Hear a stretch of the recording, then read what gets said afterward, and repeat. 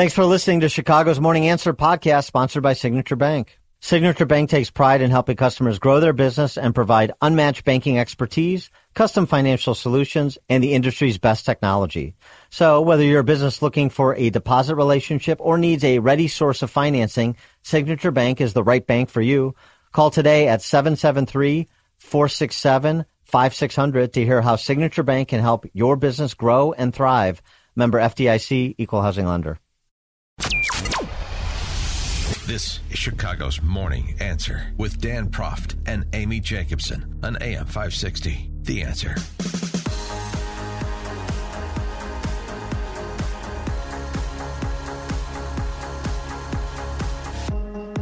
Top of the morning, Dan and Amy. I wonder how many of those 650,000 Pennsylvanians who already sent in their absentee ballots would like to reconsider the choice they made in the Senate race in Pennsylvania between Lieutenant Governor John Fetterman and celeb Dr. Oz. 312-642-5600. You can always reach us, too, on our text line at 64636. Type in DA, then a quick comment. Yesterday was the first debate between Fetterman and Oz, finally, as most people who listen to this show and who are thus following what's going on in politics in this country.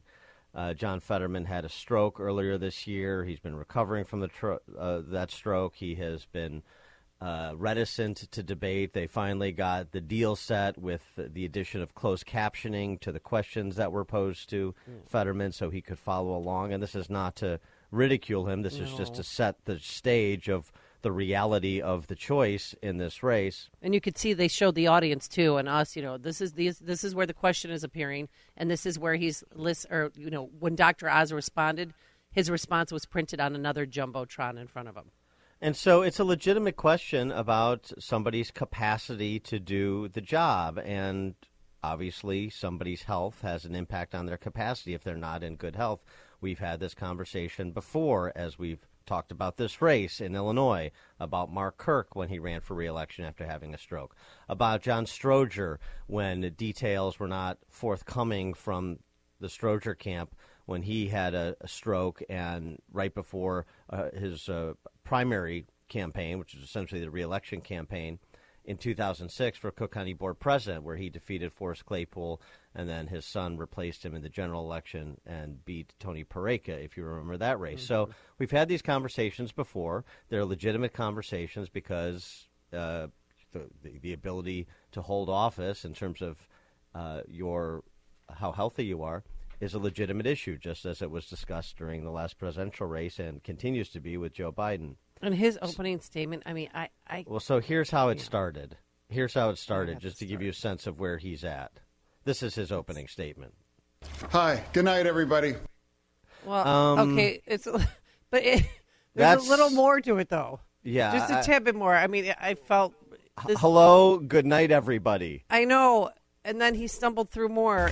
Hi. Good night, everybody. I'm running to serve Pennsylvania. He's running to use Pennsylvania. I felt so... Hello, good night, everybody. It was so bad. I felt like I was watching elder abuse. Well, honestly, there's no abuse here. I know. He has chosen to run for Senate. He's chosen to continue to run for Senate. His campaign, along with him, chose to participate in this debate, and there were just awkward moments. And by the way, this is not just, conservatives taking a chance to seize on John Fetterman. Read the headlines in Politico, in Axios, in most of the outlets about the painful quality of this debate. Olivia Nuzzi from New York, the New Yorker, the painful performance, awkward moments, like, for example, when he was asked about his ever-changing position on fracking. I don't support fracking at all. I never have. But earlier this month, you told an interviewer, quote, I support fracking. I support the energy independence that we should have here in the United States. So, Mr. Fetterman, please explain your changing position. 60 seconds. I do support fracking, and I support fracking, and I stand, and I do support fracking. Okay. And it was hard because then Dr. Oz was saying, No, he said more than in 2008 he signed petitions against fracking, and but he's trying not to look like a bully either. It was a fine line for him to walk on, I thought, last night. Yeah, it was, but Fetterman. I mean, the flip flop is almost as painful as his debate performance. He was opposed to it. Now he's in a competitive race, and prices are through the roof. And so now I support fracking because I support fracking. As I said, I support fracking. That's not exactly a persuasive explanation of a 180 on that issue. Basically, if he got into office, somebody else would be running the show, and he would just be the face man, obviously. But this is why I can't stand early voting. Because you're right, Dan, 48% of those who registered to vote early have voted. And after watching that, don't you think they want their vote back? Some may not. Some don't care. But the race has changed considerably as this has become more obvious that arguably, and I think it's pretty convincing, Fetterman is not up for the job. I mean, even if he was at 100% healthy, he wouldn't be up for the job because he's a bonehead. So setting aside his health. But in terms of the actual electoral reality on the ground in Pennsylvania, it's moved from an 8-point race to, in some surveys I've seen, Oz with a slight lead, well within the margin of error, but a slight lead nonetheless. And I think it's largely because of, well, what you saw and heard from John Fetterman last night. And because I got to say, Dr. Oz wouldn't have been my choice in the primary, even though he was Trump's. And he just reeks of a future Arlen Specter. But when you're talking about control of the Senate on the line, I'll take Dr. Oz over John Fetterman every day and twice on Sunday. I think Oz is, like so many Republican candidates for statewide offices as well as congressional offices, I think momentum is with Dr. Oz here as we go into the final 13 days. And you know what I could not stop thinking about watching this yesterday was Katie Hobbs. How dare she not debate Kari Lake in the Arizona governor's race? Because she's of sound body, mind, and soul. So why wouldn't she get up there? I mean, at least he had I know he was forced into it, but at least he got up there. And I give him credit for that. And, can I play something from Dr. Oz? I just want to ask you, because you're a political juggernaut, whether or not this is too harsh. When John Fetterman brings up houses, the irony is he didn't pay for his own house. He got it for $1 from his sister. And he hasn't been able to earn a living on his own. He's lived off his parents. So it's not a topic that we should be debating on the stage. We should be talking about crime and inflation, the issues that are hurting Pennsylvanians that they're talking about at their kitchen table. That's like he got his Pennsylvania house from his own inlays from $1. Mr. Fetterman, we have to continue on. What? I know. I think he meant to say in-law. It was bad. Here's the problem Fetterman has. What Dr. Oz said about him is true. He didn't have a job until, I don't know. He was lieutenant governor. I mean, but being mayor of Braddock, Pennsylvania, isn't a real. He makes like $5,000. Right. So it's a stipend, which is fine. That's how most positions should be. But the point is, Oz is right. And the problem with Fetterman is he's not right, because whatever you think of Dr. Oz, and again, I don't have a particularly high opinion of him, no, you don't. But he's made tens of millions of dollars, both in the medical profession and probably even more so on TV. So he hits them for having 10 houses, and then Fetterman comes back and says, well, you also didn't buy one of your 10 houses? What your in-laws gave you? I mean, Oz was right to spin out of it. But okay. Fetterman is a cartoon character, and this, again, has nothing to do with his health. He was a cartoon character before. He's sort of like Tim Ryan in Ohio, another race we'll get to, running against J.D. Vance. He has this, Scranton Joe, rough and tumble perception. In Fetterman's case, he's a big guy. He's not going to dress up. He's going to wear hoodies, be like the working man. Yeah, he's got the creative facial hair. He looks like a character from the Addams Family and all this stuff. But you know what? He is a shrill, ignorant leftist hack. That's who John Fetterman actually is. His physical appearance belies his politics. And so, no, it's not off limits. You want to open this, because Fetterman started with it. He has 10 houses. He can't relate to the working man and woman. You can't relate to the working man or woman either, because you never worked. How about that? I think that's good, Dan. I like it. Mark on the south side. Good morning, Dan and Amy. Dan, I echo your sentiment with Oz. He isn't the greatest candidate, and I don't have a great feeling about him. But with that being said, what's it say about the mentality of the people in Pennsylvania that this race is even competitive? Well, yeah, thanks for the call, Mark. Although, being Illinois residents, we don't really have the moral standing to castigate people about the mentality of our fellow denizens, do we? David in Winnetka. Hey, good morning, guys. That Fetterman's opening line there reminded me of the 60 Minutes episode where I think it was Morley Safer and a couple of camera crew got to Fidel Castro grant them, an interview. So they're out there in the middle of the field. They're waiting. They're scared. They don't know what's going on, this and that. And all of a sudden, these giant floodlights pop on. They're surrounded by like 50 guerrillas and masks and guns. And they get led in this room, and they're tied up, and they're sitting there on their knees wondering if they're going to live or die. And Castro comes walking in. He goes, "I am Fidel Castro. Good night." Thanks, guys. You have a great day. Thanks, David. Listen to Dan and Amy on your smartphone. Download the AM 560 mobile app today at 560theanswer.com/mobile. Business owners, now's the time for your business to make the move to a locally owned business bank. Hi, Mike Gallagher here to let you know that you don't have to look far. Signature Bank was founded in Chicago with a simple mission to help companies like yours grow, succeed, and thrive. Their decisions are made locally by a terrific team that knows your name, cares about your business, and invests in your success. That's why Signature Bank is my bank. I'm a customer. As business owners, they knew that local family-owned businesses were not getting the help they needed or deserved. So I invite you to reach out to my friends at Signature Bank today. Write the number down. Remember this phone number, Signature Bank, 773-467-5630, and learn all about this great bank, 773-467-5630, or visit them online at signaturebank.bank. That's signaturebank.bank. Signature Bank makes commercial banking personal. Member FDIC, equal housing lender. See Larry Elder, Brandon Tatum, Alex Berenson, and many more at Freedom Summit Chicago. Tickets available at freedomsummitchicago.com. Top of the morning, Dan and Amy. The New York governor's race in a lot of ways mirrors the Illinois governor's race. And yesterday, Lee Zeldin, the congressman from Long Island, who's the Republican nominee, challenging the incumbent Kathy Hochul, who took over after Nipple Rings Gambino was run out of the office.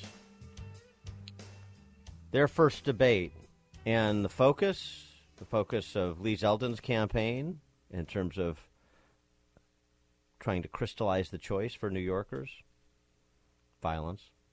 Yeah, of course. And unfortunately, Kathy Hochul believes that the only crimes that are being committed are these crimes with guns. And you got people who are afraid of being pushed in front of oncoming subway cars. They're being stabbed, beaten to death on the street with hammers. Go talk to the Asian American community and how it's impacted them with the loss of lives. Jewish people targeted with raw, violent anti-Semitism on our streets. It just happened yet again. We need to be talking about all of these other crimes, but instead, Kathy Hochul's too busy patting herself on the back. Job well done. No, actually, right now there should be a special session. The state legislature should come back and they should overhaul cashless bail and these other pro-criminal laws with zero tolerance. But they're saying, elect me. She says, elect me, and then you'll find out where maybe I'll stand on this issue in January. You pick up on the similarities? 312-642-5600, turnkey.pro answer line. Text us at 64636. Type in DA, then a quick comment. Don't believe your lying eyes. Everything's fine. We've done a great job. Yeah. It's the gun's fault. She said that yesterday, too. It's not crime so much as it's the guns. Of course, the gun banners doing what they do. And then New York has this cashless bail law as well that's been a scourge on the state. And Lee Zeldin wants to make a change. Obviously, you've heard him just call for a special session of the New York State Legislature. And in Illinois, we have the same thing, except we've got half the state's attorneys, county state attorneys of the state suing the state to enjoin the implementation of the Pritzker Purge law. And in New York, Kathy Hochul doesn't want to change the no cash bail law that they have, doesn't want to talk about dethroning Alvin Bragg, the non-prosecution prosecutor in Manhattan, any more than Pritzker wants to talk about Kim Foxx. See the similarities? And speaking of violence on the subway, there was another such incident. Here, in New York subway. Yeah, because we know. Ronald Baptiste, was 62-year-old grandfather, was apparently the victim of somebody playing the knockout game. What's the knockout game? That's where you just randomly go up and you punch somebody to try and knock them out, or in this case on the subway, you just barrel into them and knock them on the tracks, which is what happened to Ronald Baptiste. Fortunately, somebody in New York a couple weeks ago was killed by the train when another person did that to him. Fortunately for Ronald Baptiste, there was no train coming, so he survived, and he had this to say to local reporter. Safety is the greatest concern in the system. Mm-hmm. Because you look at the TV this morning, they pick up they got to this guy who pushed the guy over. Yeah, they got him this morning. Mm-hmm. Why we have to deal with this? Why do we have to deal with this? He went on to say, my wife went to work this morning, Baptiste said as he wept, New York Post reporting. When she got to 149th Street, she started crying on the train. She told me her heart broke when she got to the Grand Concourse. How would you expect me to feel?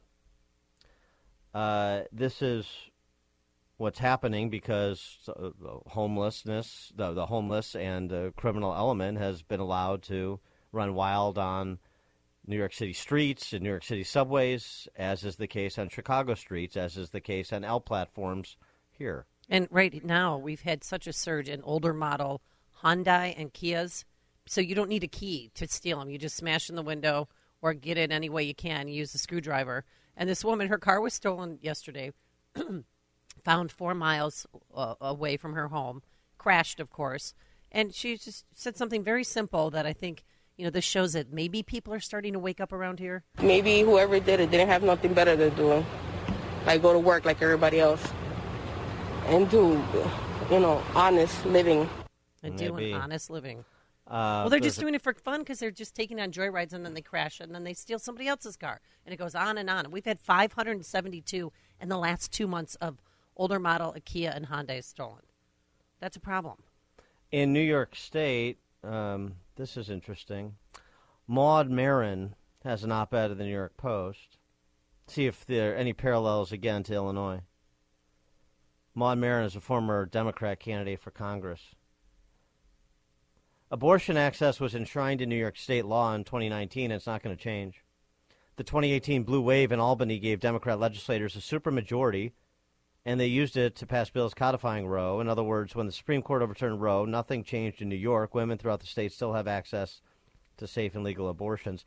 So every time Hochul talks about abortion, it just reminds me that she is not talking about the most pressing issue in our state, rising crime, or how many New Yorkers are leaving our state to move to places with lower taxes and safer streets, or the state's devastating educational results revealed in the NAEP progress scores, some of the worst in the country. And she is definitely not telling us how she'll make our city safer, more affordable, and a place people want to keep living in. She goes on, if Hochul could run on her record, she would, but the governor doubled down on the failed bail reform laws, continued Albany's pay-to-play politics with eye-popping contracts to campaign donors, and actually found a way to make Governor Andrew Cuomo's bad COVID decision-making worse. And she goes on to contrast that with Lee Zeldin, who will remove Alvin Bragg and make sure Manhattan is a DA who will uphold the laws and prosecute crime, which is why she's voting for Lee Zeldin on November 8th. Good. And pro-abort New York Democrat, a former Democrat congressional candidate. Not only voting for him, but feeling compelled to pen this op-ed and expose herself to the ire of the left by explaining exactly why she's voting for the Republican for governor there. And this is what he said yesterday that made me just stand up and go, I'm for you, Lee, if I lived in New York. My opponent just said she will not mandate COVID vaccines at this time. Let me be clear to all of the parents who are out there. I will not mandate COVID vaccines for your kids ever. I don't believe that there should be COVID vaccine mandates right now for our kids at SUNY and CUNY and community colleges and elsewhere, where just over a year ago, a whole bunch of heroes were turned into zeros, tens of thousands of people because of my opponent's healthcare worker COVID vaccine. What about polio vaccine?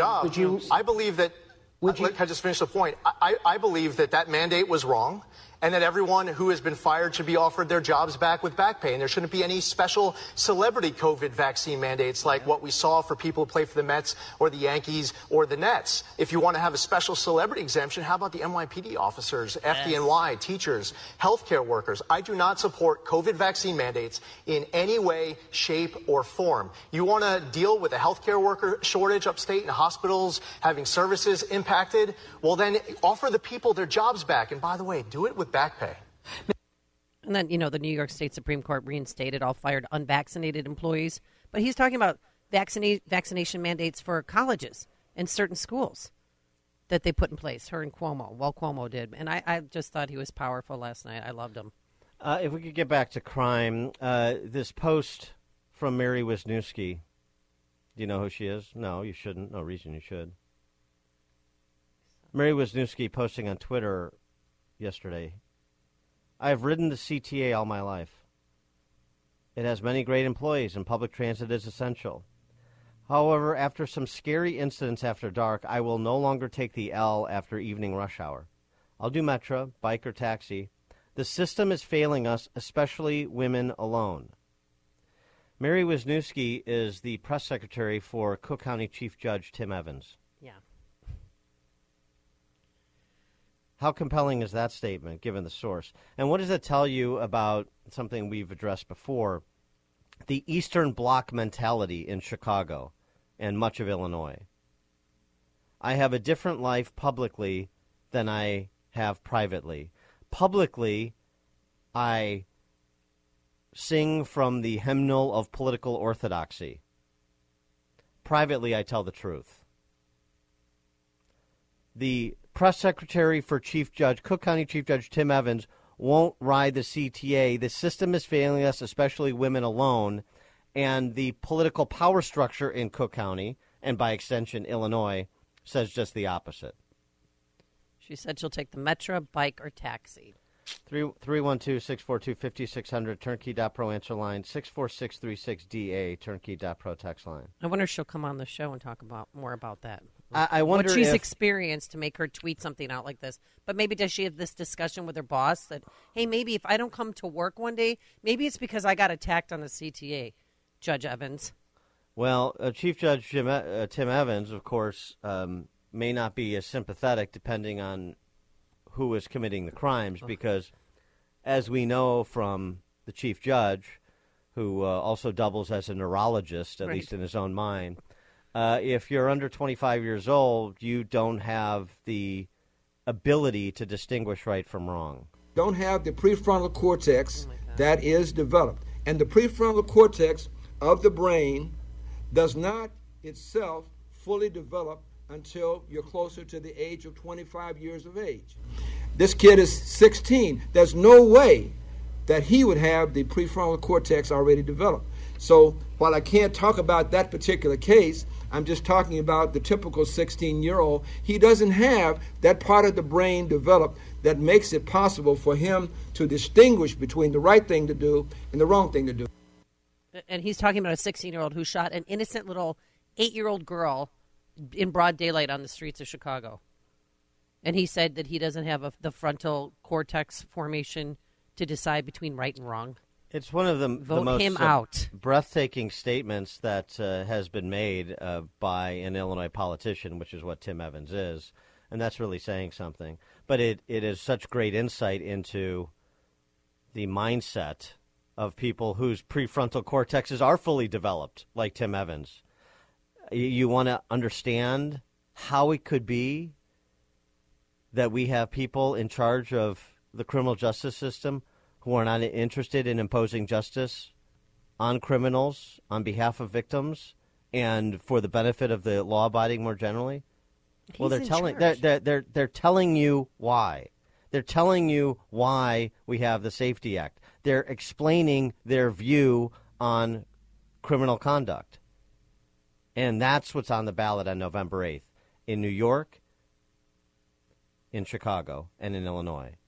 and just about every other state with a major metropolitan area or even a mid-sized metropolitan area that has these defund the police, decarcerate criminals mentality, as does the power structure in Chicago and Illinois. But he's the reason why 94 people are out on electronic monitoring who've committed violent crimes. He is the reason why. I mean, that guy is in charge. Don't ever vote for him or support him, knowing that a 26-year-old, we send young men to war at the age of 18. Please. And for those still clinging to this notion that the Pritzker Purge Law is just about releasing nonviolent offenders from county jails, we took a look at Lake County. Let's get out to the suburbs, since Lake County, in their infinite wisdom, the residents of Lake County put this Eric Reinhardt in as their state's attorney, who is a short, fat, white version of Kim Fox. What's going on in Lake County? 190 accused criminals who've been incarcerated in Lake County for more than 4 months with cash bail. That goes away January 1. 175 of those 190 currently charged with one or more violent crimes. Common charges include murder, 50 inmates, unlawful use or ownership of a gun, 44 inmates, rape, 31, armed robbery, 12, aggravated battery, 9, aggravated driving under the influence, 9. They're all coming out. The only non-violent offenders in the group of more than 500 inmates, 505 total. The only non-violent offenders in the group, 13 men charged with selling illegal drugs, 2 Chicago ex-cons charged with identity theft. I mean, technically non-violent, but I don't know if you would characterize, say, a fentanyl dealer as a non-violent offender, and that's one of the inmates. A fentanyl dealer who has been charged in connection with 60 burglaries across Lake County. Yeah, no, I'm going to pass. Is that nonviolent? Lock them up. Is that, by the way, some of these individuals, including the person I just described, are also recipients of payroll protection loans. Gee, I wonder if there's any thievery going on with that program. I think we know the answer. There are other nonviolent offenders. For example, a 51-year-old man arrested in Lincolnshire has at least 6 prior convictions and has served state prison time for forging checks. He's being held on $300,000 bond. Technically a nonviolent offender. Should he just take a walk, too, so that he can fraud other people, as apparently is his life's work? Again, the supermajority of inmates behind bars in state prisons are for violent crimes.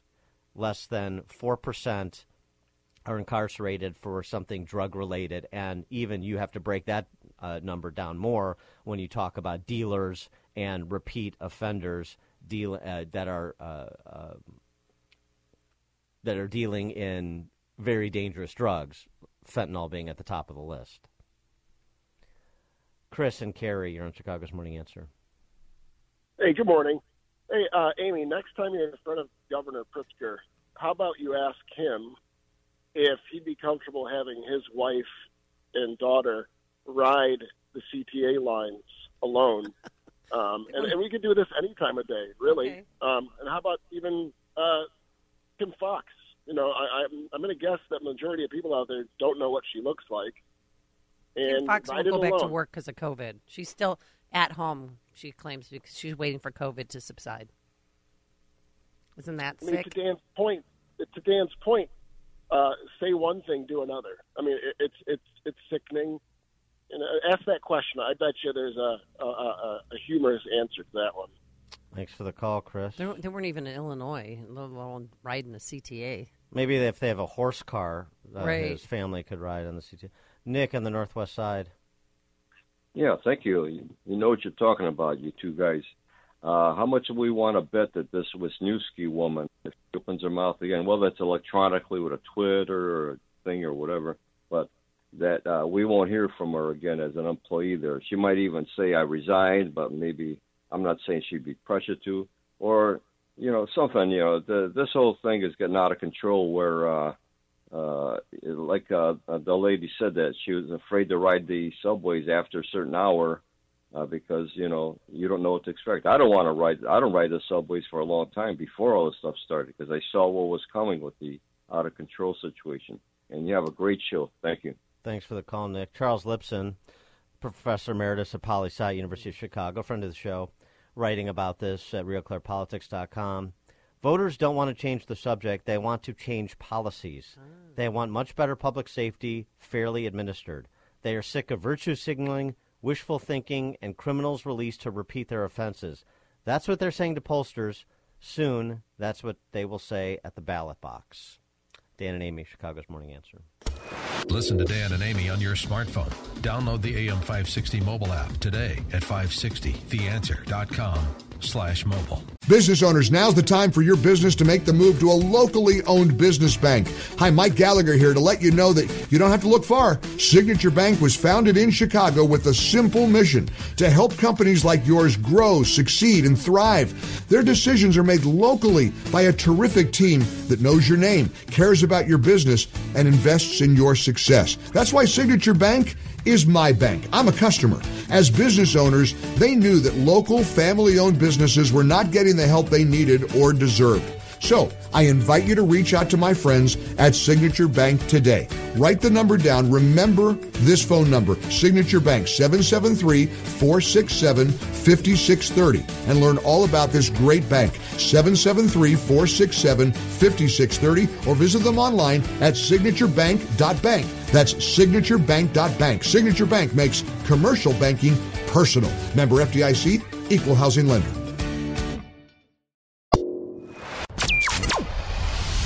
This is Chicago's Morning Answer with Dan Proft and Amy Jacobson on AM 560. The Answer.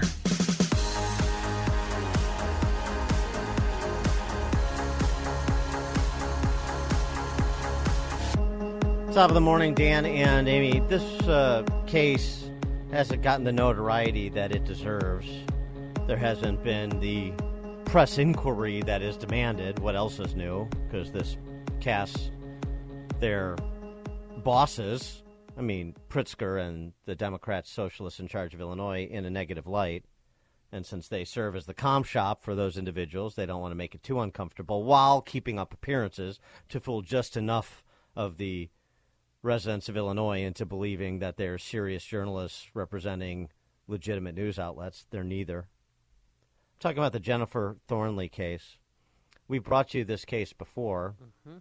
Jennifer Thornley was this employee at the Illinois State Police Merit Board who engaged in all sorts of wrongdoing, criminal wrongdoing, being prosecuted for it, and was the subject of a whistleblower lawsuit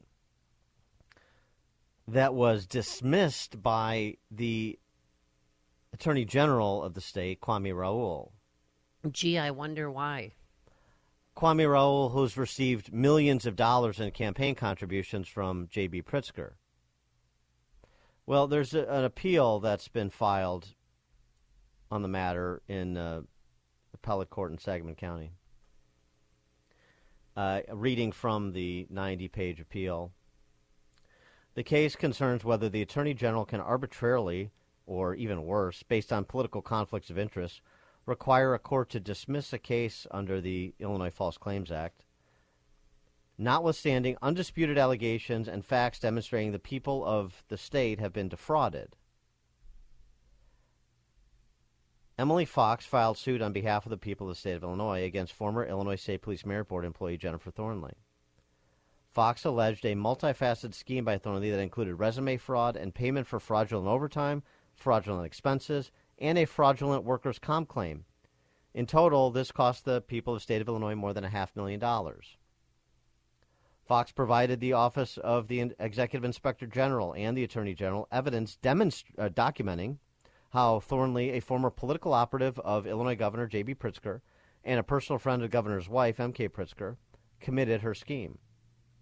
This included evidence that high-ranking members of the governor's administration participated to facilitate the fraud, including Ann Spillane, the governor's general counsel, who used to be with Lisa Madigan, Daddy's little girl, when she was AG. Thornley texted M.K. Pritzker seeking the governor's help. Thornley texted M.K. Pritzker, the governor's wife, seeking the governor's help. Thornley, who never worked in the governor's office, listed the governor as her personal supervisor. Which is fraudulent. Well, she's working for the Illinois State Police Merit Board. Her direct report is she's not a direct report to the governor. Right, of course she's not. a direct report to the executive director of the Illinois State Police Merit Board. Anyway. And wasn't that board, wasn't everybody fired eventually from that board or let go? Yeah, there was a lot of movement, yes. Okay. She listed the governor as her personal supervisor, provided his personal phone number in support of her fraudulent workers' comp claim. Oh, she's got some onions on her. Whew. Ann Spillane became personally involved, accepting the facially false and fraudulent claim directly and then assuring through intervention with CMS, Central Management Services, that the fraudulent workers' comp claim would be paid. It's no surprise, I'm reading directly from the recitation of the facts in this appeal. It is no surprise that in light of the evidence of the governor and Ms. Spillane's involvement, both the Office of Executive Inspector General and the Attorney General refused to act. What was surprising was that after Ms. Fox filed her case, the Attorney General sought to suppress it by seeking the case's dismissal. In his motion to dismiss, the Attorney General did not dispute the facts of the fraud. He offered no rationale for seeking dismissal. Instead, he argued that he has the unfettered discretion to require dismissal of such a case, with or without reason. The Attorney General, Kwame Rule, subsequently argued that a constitutional due process limitation on arbitrary government conduct has no basis in Illinois law as applied to himself in this context. Of course, that is not the law. But we don't have the rule of law in Illinois. We have the rule of men, as Emily Fox and her counsel are finding out the hard way. And remember Kwame Raoul, when asked about this case, Marion Ahern asked him, and he was so arrogant in his reply, and Pritzker standing behind him laughing at the question. Why did you forward the Thornley work compensation fraud case to the appellate prosecutor's office instead of prosecuting it yourself? What's the conflict within your office handling that case? Well, I'll take you through there's an employee who made allegations with regards to sexual harassment. In that case, we become the lawyer for the state, and so we're engaged in adverse to the person making the allegations. After an investigation, it's revealed that there's potential for fraud from that employee. It will look like retaliation if you're prosecuting the person that you're adverse to. So it's your typical conflict, which is common. We get cases referred to our office from state's attorneys where there's a conflict throughout the state. We do murder cases. We do. I mean, this guy is your attorney general because people rarely hear his voice. He is bad at his job. That's another reason why you should vote for Tom DeVore. So the claims of sexual harassment. Yes, let's So go over Jennifer that. Thornley made a claim of sexual harassment against the executive director. Outside counsel was retained, McGuire Woods. They did an executive, we've talked about this too, but to refresh everybody's recollection, we've read from their findings. The bottom line is I think it was something like a 500-page report that they produced per the investigation they did. Independent counsel retained to do the investigation. No evidence to support the sexual harassment claims of Jenny Thornley, who was, one would argue, using that as a cover for her actual fraudulent activities. So Kwame Arule's statement you just heard makes no sense. Right. You have a determination on the sexual harassment claims. Now let's go back to these fraudulent claims where there has been evidence provided to support the claim. And, oh, by the way, why would you dismiss a whistleblower complaint out of hand? Why wouldn't you –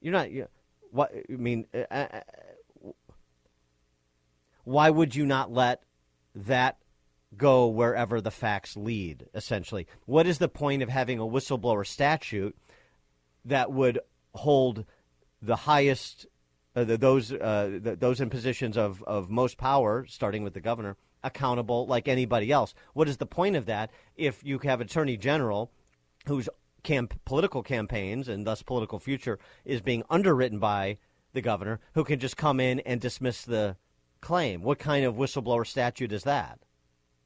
312-642-5600, turnkey.pro answer line. 64636-DA, turnkey.pro text line. You follow? You've got Kwame Raoul not acting. I mean, this is the great claim that the left used to make about Bill Barr illegitimately. But since this is their position and their concern, explain to me how Kwame Raoul is acting as the people's attorney rather than the governor's personal attorney, and using his state power to protect the governor and the governor's office, because apparently it's the governor, it's his wife, it's senior officials. And here's the question that Marianne Ahern, thank you for asking that question, but here's the question that nobody's followed up on. Why? What is so important about Jennifer Thornley that you're scrambling these kind of resources to try to protect her, even after she is now facing prosecution for those fraudulent activities contained in this appeal that I just referenced? She's got workers' comp to the tune of, what, $70,000? Why? What is the relationship? What is going on there? Why does she have your cell phones? I mean, obviously, you don't just give your cell phone out, especially if you're the first lady of Illinois. They have a friendship. But it's one thing to have a friendship. It's another thing to use the machinery of the state to insulate somebody who has committed fraud, to insulate somebody who has made unsubstantiated sexual harassment claims, to insulate somebody who thinks that she reports only directly to you and not to her immediate supervisors at a state agency. There's something else going on here, and nobody's asking the questions. And, of course, you're not going to get Kwame Raoul or J.B. Pritzker to volunteer any answers either. And what disability? Because it says the Chicago Tribune said that she was paid more than $71,000 in workers' comp and disability benefits. What's the disability? She made a fraudulent claim. Yeah. She also committed overtime fraud, allegedly, which is, fairly easy to track. This is a very strange case. You say, in the grand scheme of everything else going on, how important is this? Well, it is important. It's not the $500,000. I mean, the Illinois taxpayers get frauded out of $500,000 every 5 seconds. It's the same dynamic we have from this governor, where he gets on in front of a podium, airlifted to be set behind a podium, and he tells of the wonders of the administration and a new day, and things are going so swimmingly, and the bad old days of pay to play and different rules for different people are over. And yet we have another example, like we have examples on all of these other policy fronts, that suggests that that's a fraud, that Jennifer Thornley's not the only one committing a fraud on the people of Illinois. Pritzker's is a political one. Hers is a financial one. And on an ancillary note, I just love that Jack Garcia, who was the alleged, offender, the judge is going to lift it so that he can pursue his lawsuit against Jennifer Thornley. Right. Because where does he go to get his reputation back? They said that, she leaned over and he used his right arm and brushed his arm against her left breast, which is a bunch of hogwash. Right. Jack Garcia was the executive director. He was the one that was falsely accused of sexual harassment per the McGuire Woods report that cleared him and found no evidence to substantiate her claims. I mean, it's not that complicated of a case. I heard he wasn't even in the building that day. But it's really complicated. It's really complicated to come up with a position that explains, or to come up with an explanation that explains Kwame Raoul's position, and that explains the relationship between the governor and this sort of otherwise anonymous state employee, former state employee. And those seem to me questions that should be answered. It's a relatively small thing that may be indicative of a much bigger thing. I think it is. Nobody's interested.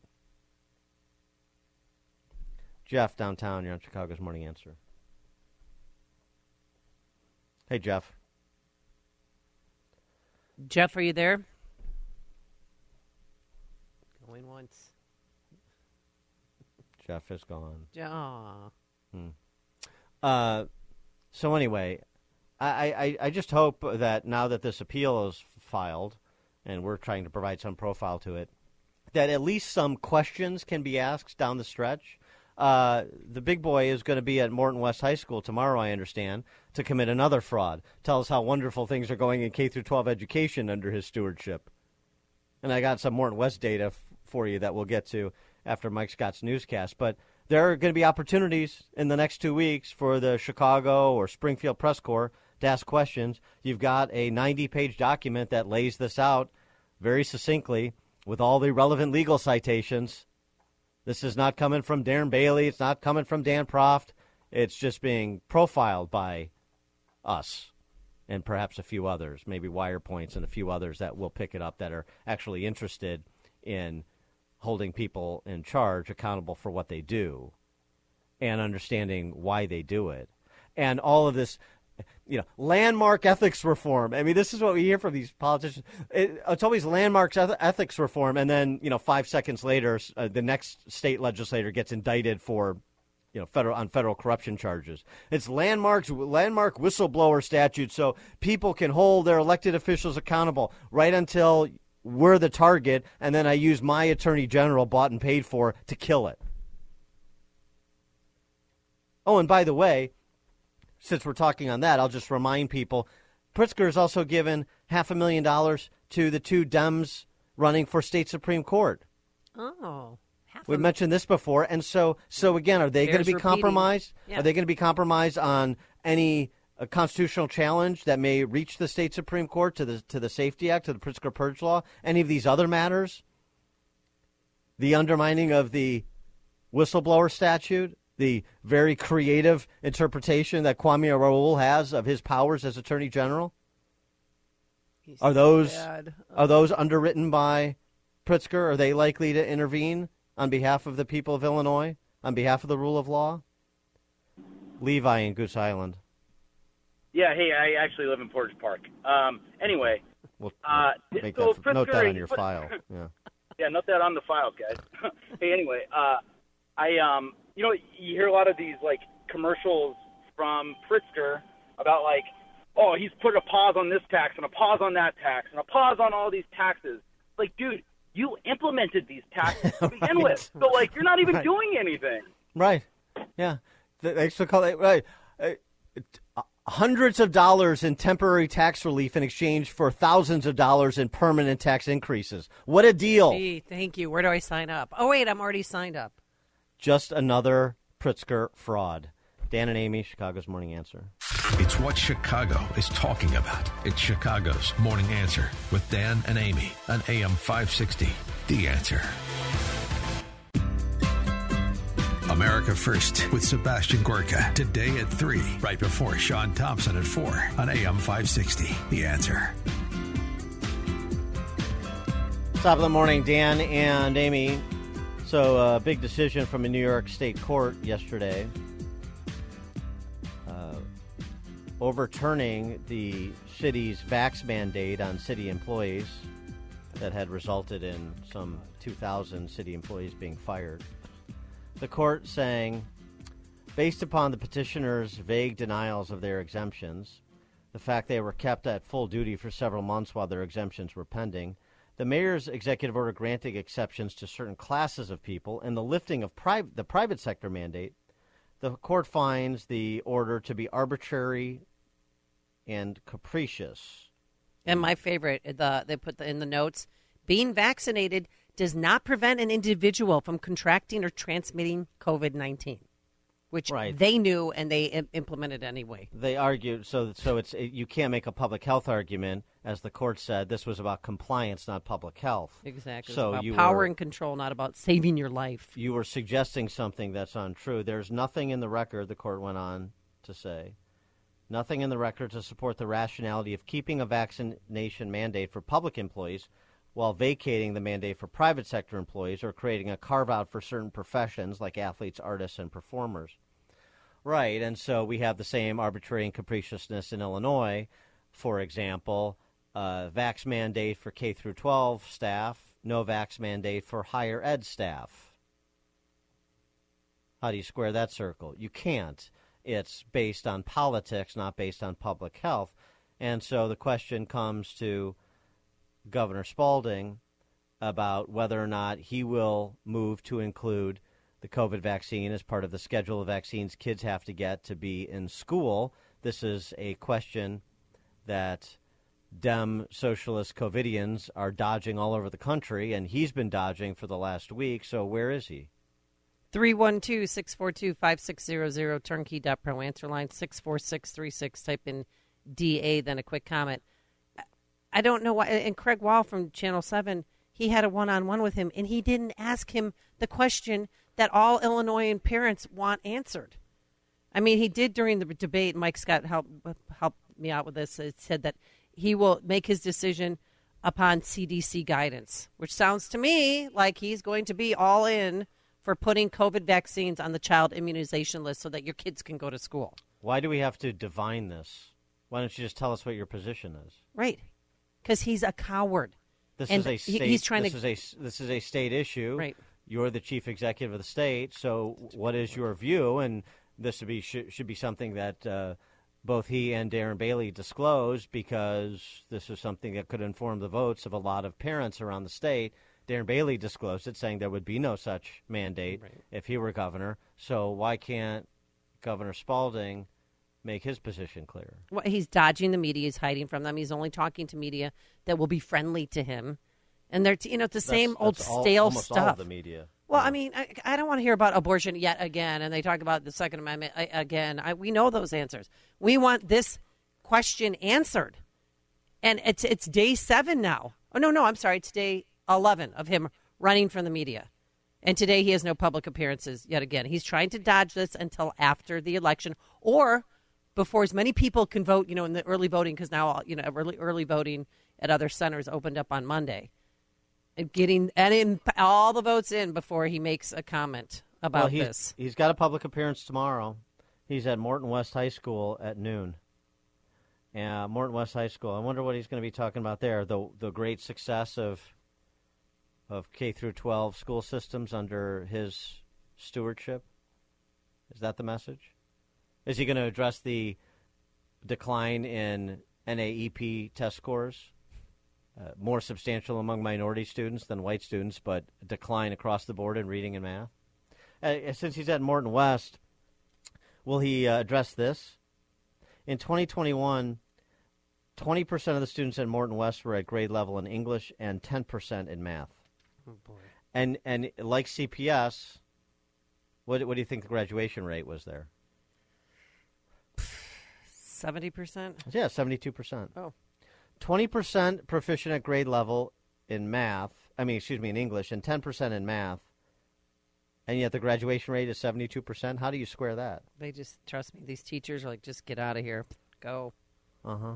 Well, that's why for the small percentage of kids that go on to post-secondary education, you have a high percentage of those kids who are taking remedial classes in their first year in school, whether it's at a 4-year university or community college. Why? Because they're not prepared to do coursework at that level. Why? Because they're at 20% and 10% proficiency in reading and math. This is the system. Is there an aspect of any Illinois institution, as a sector, not an individual school, is there any Illinois institution that is not a complete fraud on the people financing it and depending on it? I really would like to know. Perhaps I'm missing one.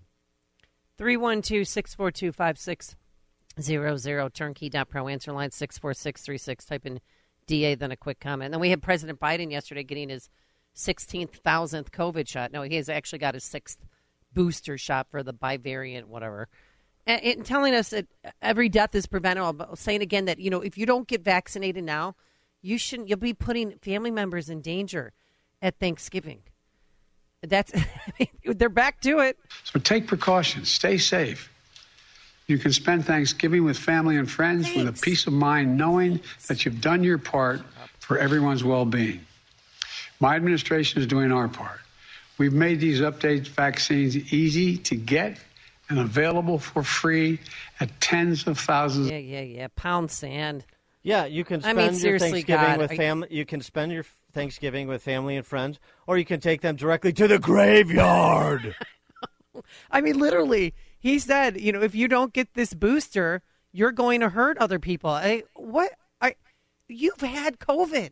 Everyone has had COVID. More people that have been vaccinated that I know of COVID than people that have been unvaccinated. And that's not all. You don't just get that photo op there with him taking his 6th jab or whatever it is. You also have a White House video a la the Chicago Department of Public Health just in time for Halloween and Thanksgiving. You can see it. You can't see it, but you can hear it. Avoid a spooky Thanksgiving. Oh, my God.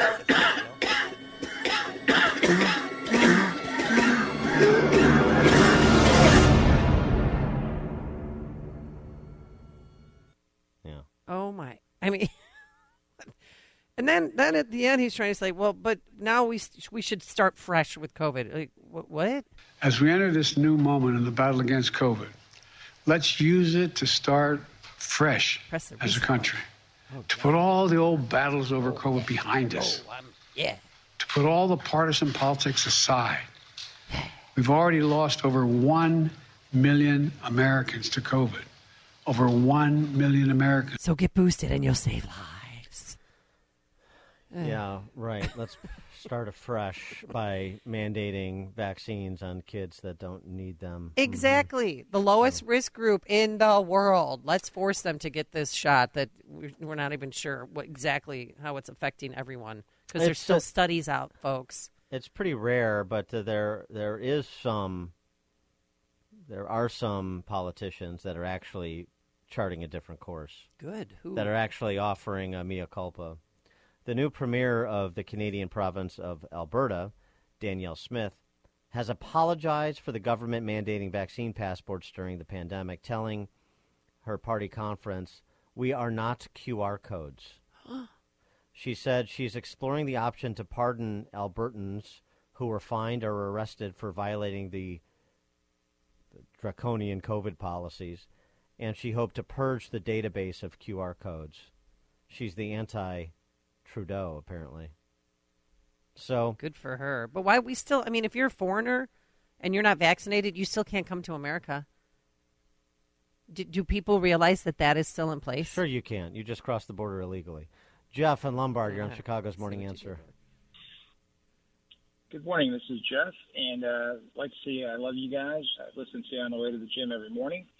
But my big concern is I've got a son in a Catholic school, and he's not been vaccinated, nor are we going to. However, what's going to happen with Pritzker's, definitely he's going to mandate it. What options do we have?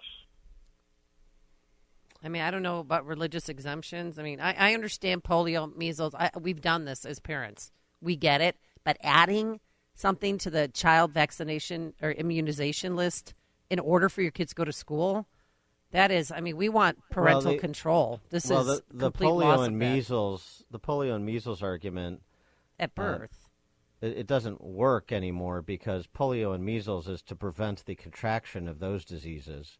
Okay. And we know the vaccine doesn't prevent the contraction of COVID, so they're not parallels, are they? Right. You can't even, they shouldn't even be in the same conversation. It's more like comparing it to mandating the flu shot as a condition of going to school.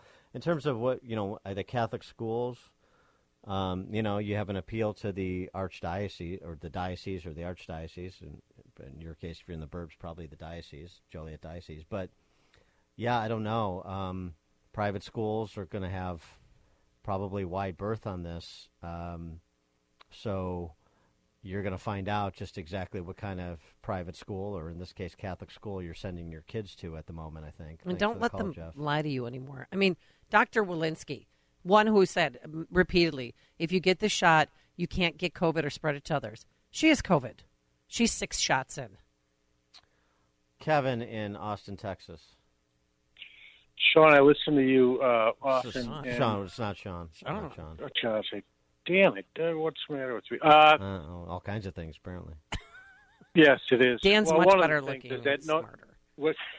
Much better looking with the ad, absolutely. One of the things that's frustrating listening to this, and I'd gone up recently, is that Illinois is just a disaster area. All you have to do is ask Pritzker himself. He's been declaring it for 35 months now, or more. And I'm curious, what is a common sense conservative to do in the last 13 days before the election, or the last day? It's not really the election; it's the last day to vote. How are people to do the blocking and tackling in the last to get to help Bailey at this point, or any Republican in Illinois? Well, I mean, thanks for the call. It's the same old, man. What do you mean? What are you supposed to do in the closing days? The same thing you're supposed to do every day. Be an opinion leader in the circles of influence in which you live and operate. Be a source of information. Challenge people when they say things demonstrably untrue. The Pritzker Purge Law is just about letting nonviolent marijuana users out of jail. They're not in jail. It's a lie. Not true. You're ridiculous. You don't know what you're talking about. Here's the data. Here's who's actually in jail from county sheriffs. Here's what county prosecutors are saying. You don't know what you're talking about. Stop talking like that. You make yourself sound like someone who doesn't know what they're talking about. Knock on doors. Make phone calls. Send friend-to-friend cards. Talk to people in your professional associations, in your community groups, civic groups, your coworkers, at work, wherever. I mean, this is not complicated. Speak up. Yeah, I talk to my coworkers all the time. Like, well, what are we doing? And I just say, well, this is a list of judges, and I just, because they want change, and they've been diehard Democrats their entire lives. Clay and Wheeling. Yeah. Morning, Amy. This is Clay, wishing he lived in Texas. I believe I saw that after the CDC unanimously voted 15-15 to send this vaccine to the kids in school, that they increased the price by 400%. Did anybody else see this? We mentioned it yesterday. I don't think it was quite 400%, but the announcement last week by Pfizer was that it was going to go up by a range. It's significant, though. There's no question about that. And good, so one wonders. Good for Pfizer. Yeah. Right. I'm sure none of the board members there have ever worked in the CDC, and I'm sure none of the CDC members will ever have jobs at Pfizer or Moderna. Yeah. Well, we'll just ignore that. They sold the shot. Thanks, guys. Right. They sold the shot to the government for $35. Now it's going on market for anywhere between $115 and $135.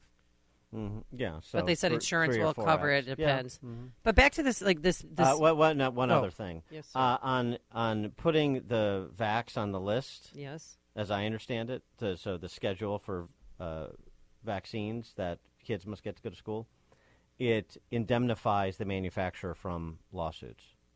Right. Yeah. So if something happens and there's an adverse reaction, you're screwed. That's an important point. This ongoing indemnification of pharma companies for experimental vaccines. And as for the New York ruling, I think Chicago should today reinstate all employees who were fired for not being, for being unvaccinated and give them back pay. Well, they should. Yeah, well, of course they should. But they should have done it before the New York. I mean, I'm sure Lightfoot and Arwady are hanging on your every word. What they should be doing versus what they're doing. Frank in Arlington Heights. Yeah, that statement from Biden was really rich, that we all need to start fresh and put aside all the partisan battles, when this man is the most hyper-partisan president we've ever had. And I would have to say, being a teacher and a student of U.S. history, he's the worst president we've ever had. I'm teaching about some of the different other pretty bad presidents like Pierce and Buchanan, Taylor, Jimmy Carter. I've not gotten to him yet, but you know what? Biden's worse than any of them. Some of these other guys had some feeling for people. Biden is just in your face all the time with how horrible you are if you don't agree with him, and how you're a threat to democracy. I don't think I would have ever. I've looked at all kinds of stuff on Buchanan and Pierce and others. I don't recall anything like that from any of them. Do you recall any of those presidents characterizing half the country as semi-fascist? No, I don't. And Buchanan, he's often viewed as the worst, the guy right before Lincoln. Because they say he didn't try that much to stop the secession. But, I read a biography on him. I think he tried more than than people give him credit for. He was unsuccessful. He was overwhelmed. He wasn't very good at his job, but he wasn't an evil man. He wasn't like this, calling other people, half the country, a threat to democracy and unacceptable. I mean, it's just, yeah. You're the most hyper-partisan president in history, and we're just supposed to forget all about it. Forget it. Thanks for the call, Frank. Dan and Amy, Chicago's Morning Answer. The stories you need to know to start your day. This is Chicago's Morning Answer on AM 560. The Answer. This is Chicago's Morning Answer with Dan Proft and Amy Jacobson on AM 560. The Answer.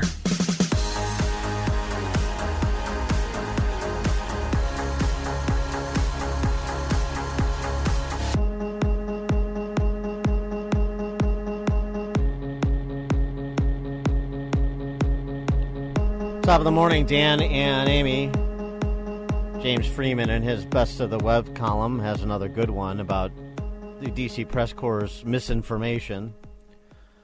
The topic, a favorite of theirs, climate change. Breathlessly reporting a new study about climate change. The headline, study finds climate change is bringing more intense rain to the U.S. Oh, please. We just had one of the driest Septembers on record in Chicago. When it rains, it pours, the story goes. A paper published Tuesday in the journal Geophysical Research Letters, which I know you're a subscriber, Amy. Yes, please put the copy back on my desk immediately. Finds it's raining harder in most of the United States. Written by researchers at Northwestern University. Oh, I feel the value of my degree going down. The study written by researchers at Northwestern tied the results to climate change and to warmer air's ability to hold more water. Record rain is hitting drought-stricken areas. That's not good news. The findings echo the fundamental laws of physics and thermodynamics, as well as the evidence from decades of research, and highlight the real-time effect that humans are having on the weather and climate. That's from the story. Freeman goes on to note the story, paragraph after paragraph, describes the purported link between people's activities and a rainier planet. Well, that Post story was too much for Roger Pelkey, Jr., who's an environmental studies professor at the University of Colorado. Oh, no. And he pointed out what the paper actually says. You got to read the whole thing, D.C. Press Corps. What the paper actually says, quoting from the paper, although we examine precipitation trends during a time of increasing greenhouse gas concentrations and find similarities with greenhouse gas force model projections, our analysis is insufficient to directly attribute observed changes to ongoing anthropogenic climate change. So, other than the fact that they could draw no conclusion between what they were describing and man's activities. Other than that, the entire angle of the story that the planet is rainier because man is bad and is polluting the planet. Other than that, it's a wonderful story. Yeah. And this follows the reporting in the run-up to in the wake of Hurricane Ian that, of course, they just repeat the talking point regardless of the data. And I actually used our next guest data to rebut some people online that hurricanes are getting more frequent and more intense. And if you look back at hurricanes, as Bjorn Lomborg has, dating back to the beginning of the 20th century, you just can't find any statistical evidence to support that claim, but the claims are made nonetheless. For more on this, we're pleased to be joined by the aforesaid Bjorn Lomborg, president of the Copenhagen Consensus think tank, author of False Alarm, How Climate Change Panic Costs Us Trillions, Hurts the Poor, and Fails to Fix the Planet. Bjorn Lomborg, thanks for joining us again. Appreciate it. Hey, Dan. It's good to be here. So, it just won't stop. They won't stop because they have this conclusion they've drawn, and they're going to continue flinging mashed potatoes at the Renaissance painters as long as they have to until everybody gets in line. Well, there's certainly a tendency to just tell you all the bad stories. Look, that's what media does in a lot of different cases, but it doesn't give us a good understanding of what's actually happening in the world. So look, we actually, believe that in the long run, climate change, which is a real problem, will cause fewer but stronger hurricanes. And overall, that will actually be somewhat of a problem. But the way that it's always and consistently only being framed as this, the world is just going to end, this is the end of the world, is not only terrifying, and of course it's scaring our kids, but it also leads to really, really bad decisions. And that's why I think it's incredibly important to get people to understand both arguments. You need to have both sides of this conversation. Yes, for instance, as temperatures rise, you're going to see more heat waves, but as you have temperatures rising, you're also going to see fewer cold waves because massively more people die from cold than from heat. It's actually a net benefit right now. Over the last 20 years, as temperatures have risen globally, we see about 116,000 more people die every year from heat waves. And, we're constantly being told that. But what we don't hear is 283,000 fewer people die every year from cold. You kind of need to hear both sides of that story in order to make your judgment, right? Yeah, well, it's of course it's the classic problem. It's the seen versus the unseen. So you don't see, except maybe in a table, 283,000 fewer people have died from cold. But you have the anecdotal stories of impact of weather changes in particular locales, and that that and you can have some pictures with that, exactly. And then you can whip people into a frenzy over that. Well, how yes, is, sorry, go ahead. I was just going to say, how is 24-hour cable news affected this? Because they blow every storm out of proportion, and I think that's why some people didn't leave, because they thought it was here we are again. I call it the fake COVID, the fake hurricane. Is it really going to be as bad as they say it's going to be? Yeah, and look. Hurricanes are dangerous things. So we definitely want to know about this, and we want to have good advice on whether we should leave or stay. But the fundamental way to fix hurricanes and fix most other problems that we face is not by making climate policy. Remember, even if we dramatically changed our emissions in the U.S. or in Europe, it would have just a tiny impact in the sense that it would mean it would be slightly less, much warmer by the end of the century.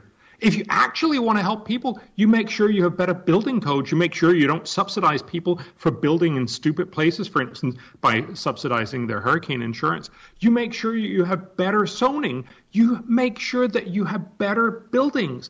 These are simple things that could actually dramatically cut down on current impacts of hurricanes, and not only the hurricanes that may be additionally fueled by climate change, but also all the hurricanes that we used to have. So it's simply a much better, much more effective, and of course much cheaper and much simpler things that we should be focusing on first. It's like when people are really worried about the way that you see more burning, for instance, in some parts of the west of the U.S. Well, mostly that's because a lot of people have built into places where it burns. Maybe we should not allow that. Maybe we should make sure people don't build right next to places that get burned up. Again, these are simple things. It's not rocket science. And because we're so scared, we actually forget to think about what are the smartest ways to deal with these issues. Well, and you can't help but notice the focus of the eco-hysterics, which is always the West, and particularly the United States. They're always pounding on the United States, and then you get governors like Newsom and others to conjure up these imaginary deadlines by which their cars will magically transition from fossil fuel to electric and so on and so forth. And yet, they at the same time they say it's you're saving the planet, so it's by definition a global issue. Well, if it's a global issue, then what are you going to do about the Chinese communists? China's emissions growth from half the United States to almost 300% of the United States in the last 30 years. But we don't see the same focus on other big industrialized countries like China that we see on Western countries, particularly the U.S. Exactly. And actually, it's two things. First of all, we should be incredibly happy for humanity that a lot more people have access to a lot more energy. I mean, remember, China over the last 30 years probably pulled out almost 1 billion people from poverty. That's an amazing achievement. And, that is what happens when you actually get people cheap, affordable, and reliable energy. And we should be happy to see that happen in India and in Africa as well. But it also tells, and that's your exact point, it tells you that you're never going to succeed in saying, well, let's all, freeze a little more, let's all be a little less well off and use ineffective energy sources that you might sometimes not actually have. That's never going to work. What you do need to focus on is get innovation so that we get these technologies that will actually allow us to emit less CO2 and get richer. That was what the U.S. did with the fracking revolution. You basically made gas much, much cheaper. And because gas emits about half of what coal does in CO2, you reduced your CO2 emissions both during Obama and Trump, and neither because of President Obama or President Trump. This was because you made technology such that gas became cheaper, and obviously everyone switched from coal to gas. That's how you get other nations to cut their carbon emissions as well. What's your view on what we've done here with this administration, the sort of skinny Green New Deal that was passed that gives John Podesta, $125, $150 billion to invest as he sees fit in green technologies?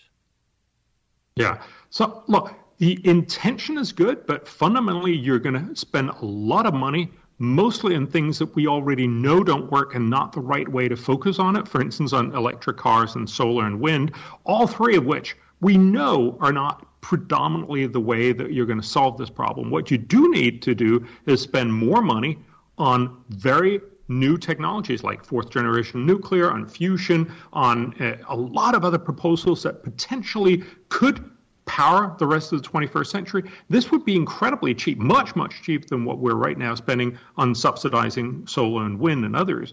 But we should be spending it much more directed to the things that would actually work. Just remember the Inflation Reduction Act is going to cost almost $400 billion. And if you plug in what the Obama administration, what the Biden administration itself believes that it's going to cut in emissions in the UN climate model, you get a result from less than 1,000th of a degree Fahrenheit to a little more than 3/100th of a degree Fahrenheit. So this is not what's going to make a big difference by the end of the century. It is having a trivial impact. This is not how you solve global warming. The way you do solve it is through smarter, cheaper investment in green energy research so that we can come up with the technologies that not just rich, well-meaning Americans want, but also the Chinese, the Indians, and the Africans want. When we're talking about, tenths of a point of difference based on choosing one policy path over the other, and we're projecting that out over, multiple generations, 50, 100 years. I mean, does the climate mean temperature increasing by 0.2% versus 0.3 or 0.4, is that meaningful in terms of impact? Not really. No, and that's of course also why I'm trying. It's actually even less than that, right? We're talking 100th of a degree Fahrenheit, and of course nobody's going to be able to measure this by the end of the century. It doesn't mean it's not meaningful in the sense that obviously this is not just the U.S. that should do it, but it does give you a sense of how little a lot of your money is actually going to change the climate, and that's fundamentally because most people want to get rich. Most people want to get out of poverty around the world. And what we've known historically is that happens when you have access to lots of cheap and reliable energy, and that's mostly been fossil fuels. And you're not going to be able to convince Africans or Indians to say, look, we're going to be less rich, we're just going to leave people in poverty, but at least we won't emit CO2. That's just not going to happen. And so again, you need to emphasize this is not about making these tiny, tiny changes in 100 years. It's about making these big, meaningful, and incredibly cheap changes we talked about before, make better zoning for hurricanes, that kind of thing. Those are simple and cheap, and we know how to do them. And then focus on innovation, because innovation is always what's fixed the problem. If you think back to the 1950s in Los Angeles, Los Angeles was incredibly polluted mostly from cars. Air pollution is terrible. Lots of people complaining about this, and lots of people had real problems, and a lot of people died from it. The solution was not to tell everyone in Los Angeles, I'm sorry, could you just not use your car and walk or run instead? That would never work. The solution was technological. In 1974, a smart guy invented the catalytic converter. It cost a couple $100. You put it on the tailpipe, and you fixed much of the problem. Right. And so Bill Gates recently was generous enough to opine from his 60,000 square foot home on Lake Washington that, it's going to be difficult to get people to say, buy a smaller home and drive a smaller car and this and that. So we shouldn't focus on that. And, of course, he fancies himself an innovator, but he strikes me as a guy who's got profiled because of his wealth, who is mainly focused on the trivial, not the transformative that you're describing. Well, I would probably tend to disagree a little bit. First of all, I actually think it's brave of him to stand up and say, you're not going to get people to downsize your houses. Yeah, I get he has an even bigger house. But, it's good that guys like him actually stand up and say, you're not going to succeed in telling people do with less. And he is actually investing a lot of his money in fourth generation nuclear, right? So the idea is, and look, we don't know if it's going to work out, but he and many others are arguing if you could get this fourth generation nuclear, which would basically be small modular industrial production of nuclear power plants. So instead of these artworks that we right now put up that are incredibly expensive for each one of them, we'd just be mass producing lots of nuclear reactors. They'd be incredibly cheap, provide constant power, so base load power for everyone at very low cost. This is still a pipe dream. We don't know if it's going to work out. But I for one, I'm very happy that he's actually investing his own money in trying to make one of these things come true. Remember, it's not the only thing we should be investing in. We should be investing across the board in all these different technologies because it's very likely that his technology is not going to work out. But the point is, there are lots of these great ideas out there, and we really just need one of them to come true. And that's what's going to power the rest of humanity for the 21st century. He is Bjorn Lomborg, president of the Copenhagen Consensus think tank, author of False Alarm, How Climate Change Panic Costs Us Trillions, Hurts the Poor, and Fails to Fix the Planet. Bjorn Lomborg, thanks as always. Appreciate it. And Amy, great to talk to you guys. Thank you. And he joined us on our turnkey.pro answer line. You've made the switch, and it feels so good. You've switched to Chicago's Morning Answer on AM 560. The Answer. Top of the morning, Dan and Amy. Very good piece from Matt Rosenberg over at wirepoints.com or .org. Takes you to the same website. Wirepoints, our friend Ted Dabrowski, Mark Lennon, they break down all things Illinois policy related. And so they're breaking down what's happened as the Cook County criminal justice system has broken down over the last several years under the stewardship of Chief Judge Tim Evans, and what's happened in Cook County as a canary in the coal mine for what will happen statewide under Pritzker's purge law. More data, more real-world examples to inform people as they make their choices in the next couple of weeks and over the next couple of weeks. Rosenberg points to 3 separate changes to Cook County that have degraded public safety. The bail reform that was moved by Tim Evans, poor electronic monitoring, which we've documented extensively on this show. Well, they get 48 hours off. Must be nice. And defining down crime. And the specific provisions of the Pritzker Purge Law that mirror what has been done in Cook County by the combination of Fox, Rahm/Lightfoot, and Evans becomes clear. In September of 2017, Chief Judge Tim Evans moved to reduce pretrial detention of low-income defendants who couldn't afford cash bail. He only wanted bail used when it was completely necessary, and even then in the least possible amount. So what's happened? Far fewer defendants are showing up for court, and even fewer defendants are being detained before trial, which is exactly what prosecutors around the state are telling you is going to happen where they serve. because they understand what's happened in Cook County, and they understand that people respond to incentives. I mean, they sort of understand human nature and the criminal mentality, since we're mainly talking about repeat offenders. Right, and they know what's going on, and they know what's going to happen January 1st. So listen to this. Quarterly reports from Tim Evans' office show that by halfway through 2020, so less than 3 years, nearly 9,500 defendants released before trial have been charged with new offenses. So that's and you know, it's not one for one, but I mean, you're talking about thousands of crimes that were easily preventable, thousands of crime victims who could have been prevented from being crime victims if you would have just held people pending trial for the charges they were facing. 2,841 of those offenses. Well, I'm sorry, before I get there. By 2020, so September of 2017, when Evans moved this to through mid-2020, 9,500 defendants released before trial have been charged with new offenses. By mid-2022, the number almost doubled. Now we're up over 15,000. Wow.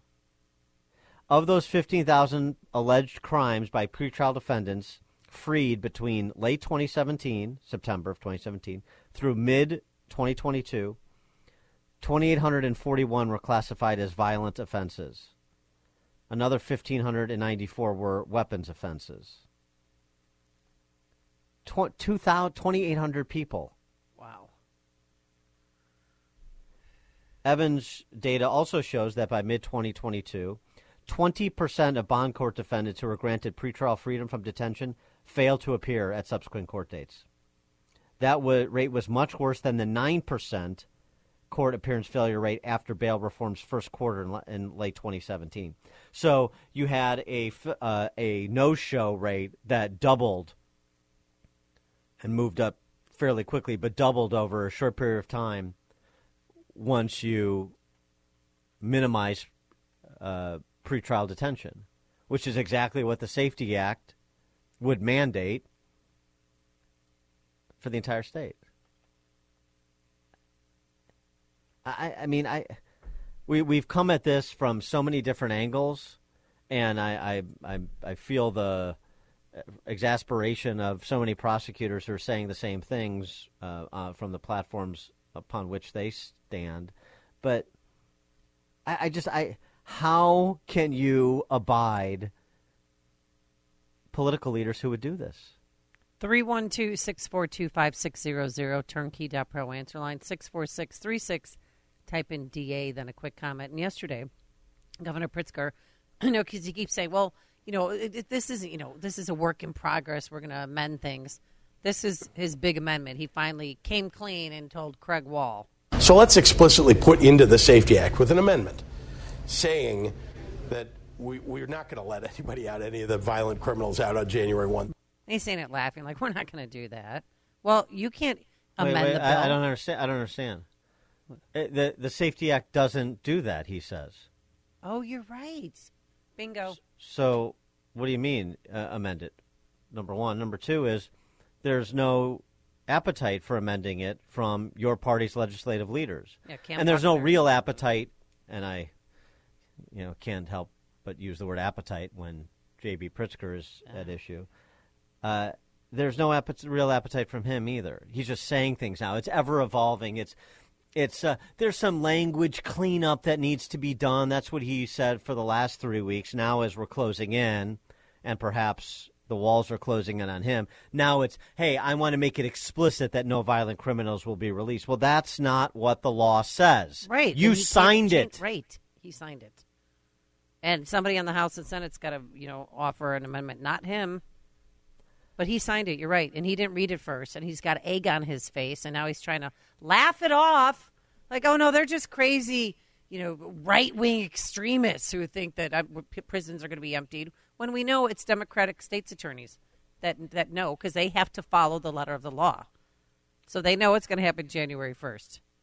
It's just unbelievable. I mean, these delusional Democrats It's like Christine Whitmer saying, "Oh, I only had kids locked out of school for 3 months." I mean, like they just make these lies, and people believe them.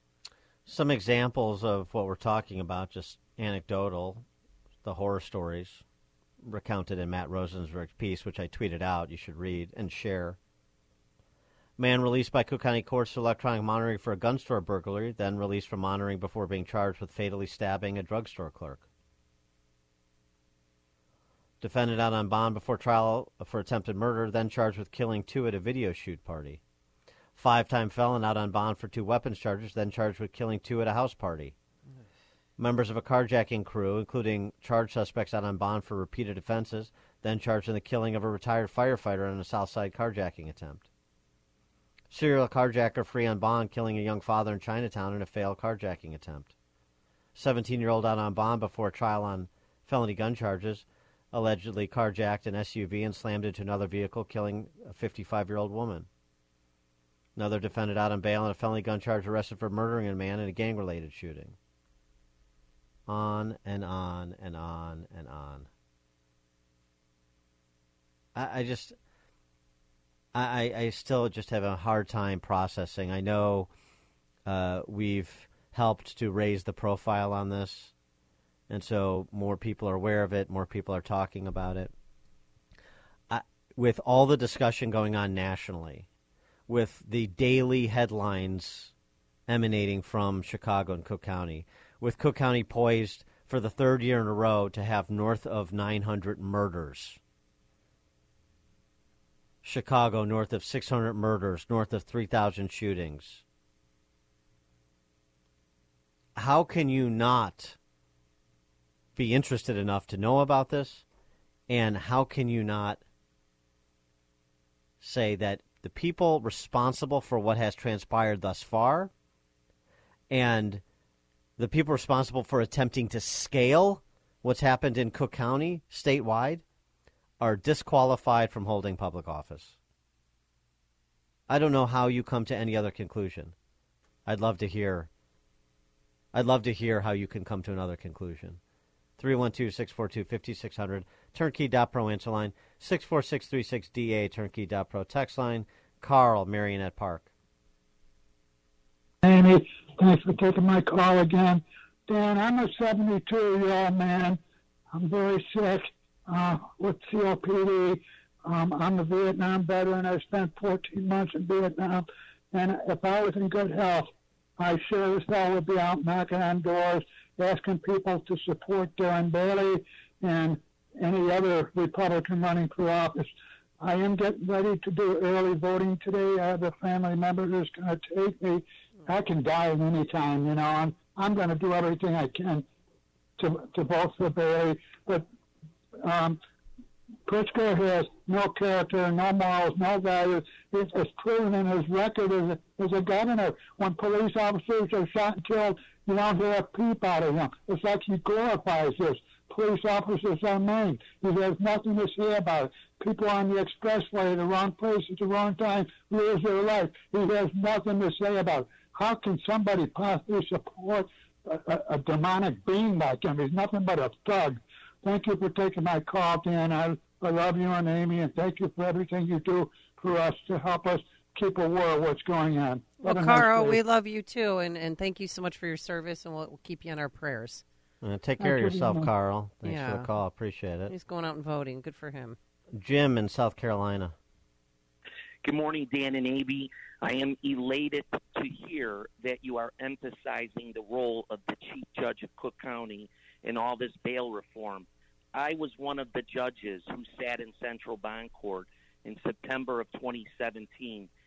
At that time, the Chief Judge transferred all 6 of us judges out of Central Bond Court because we refused to go along with his new bail policies.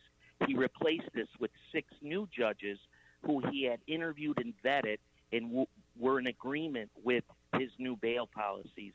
Wow. That was so wrong, and I am so happy you are emphasizing and focusing on the Chief Judge's role in all of this. Thanks for the call. Thanks for that backstory as well. I appreciate that insight. Thanks for the call, Jim. got out of Chicago and went to South Carolina. Not Smart a bad man, idea. yeah. Mm-hmm. Andy Hinsdale. I notice how, Dan, you've diligently avoided getting in these engagements on social media anymore because they're so pointless. But you see these discussions among people in the city, and ultimately they come down when they can't go to any other reasoning. I've seen so many times where ultimately they come down and they say, well, women's rights are my top priority in this election. And the insanity of, you're talking about women's rights versus the penultimate right of, am I going to be able to be alive walking down the street in Chicago? Losing my life versus this phony argument about losing women's rights. And it just boggles my mind. And there's just so many of these discussions that's how they wind up. And when you have a response like that, there's just no rational discussion with that anymore. Yeah. Yeah, well, we're going to see if, thanks for the call, Andy, a lot of pro-choice suburban women want to be as sensible as Maud Marin. I mentioned her earlier in the program when we were talking about the New York governor's race because it essentially mirrors the Illinois governor's race, particularly after the debate last night, which was primarily focused on crime. Maud Marin, who is a former Democrat candidate for Congress in New York State, she wrote an op-ed in the New York Post, why this pro-choice Democrat is voting for Lee Zeldin for governor. And she noted where the abortion law is in New York State, similar to where it is in Illinois, because like Illinois, they have a supermajority of Democrats controlling their state legislature. And so abortion on demand has been codified into New York state law, and it's not going to change. She writes, so every time Kathy Hochul, talks about abortion, it just reminds me that she is not talking about the most pressing issue in our state, rising crime, or how many New Yorkers are leaving our state to move to places with lower taxes and safer streets, and so on and so forth.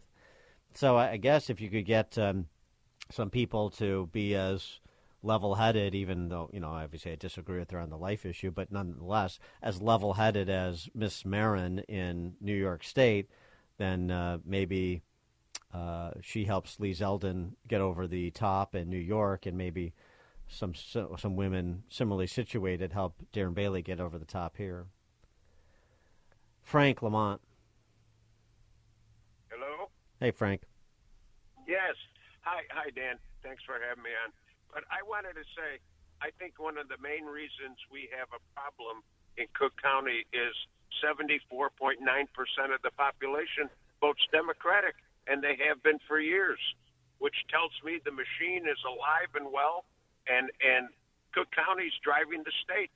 And until we start bringing some better Republican candidates and start changing that, our state is screwed. Thanks for the call, Frank. I mean, it's definitely headwinds. We know that. I mean, it's not like I had this exchange with somebody on social media. I love how the socialists in this state pretend like they're not the man, like they're not in charge, like they don't have this huge structural advantage. Like Illinois isn't the state that hasn't carried a Republican candidate for president since George H.W. Bush in 1988. Like Illinois isn't the state where Biden's approval rating is 25% higher than his approval rating is nationally. Where Illinois isn't the state with the +7 generic ballot advantage for Democrats. All of these advantages they have for all sorts of reasons that have been built up over time, but that's where we find ourselves going into this cycle. And yet, maybe, like in some other states where upsets are at least looming, like New York State, maybe there's enough sensible Democrats left to strike a blow for personal safety. It's not so much to ask for. Why are we begging to stay safe? We pay such high taxes. We're begging. Larry We're just Bartlett. hoping every day when you walk down the street or somebody that you know and love takes a CTA that they're going to get home safely. Hey, good morning, Dan and Amy. I just find it rather ironic that for the last few years regarding COVID, Pritzker's been telling us it's just we have to do this because it can save one life. It's worth everything we do. But he doesn't seem to care about saving one life for his crime bill. Thanks for the call, Larry. Dan and Amy, Chicago's Morning Answer. Connect with Dan and Amy using the AM 560 mobile app. Download it today at 560theanswer.com/mobile. This is Chicago's Morning Answer with Dan Proft and Amy Jacobson on AM 560. The Answer.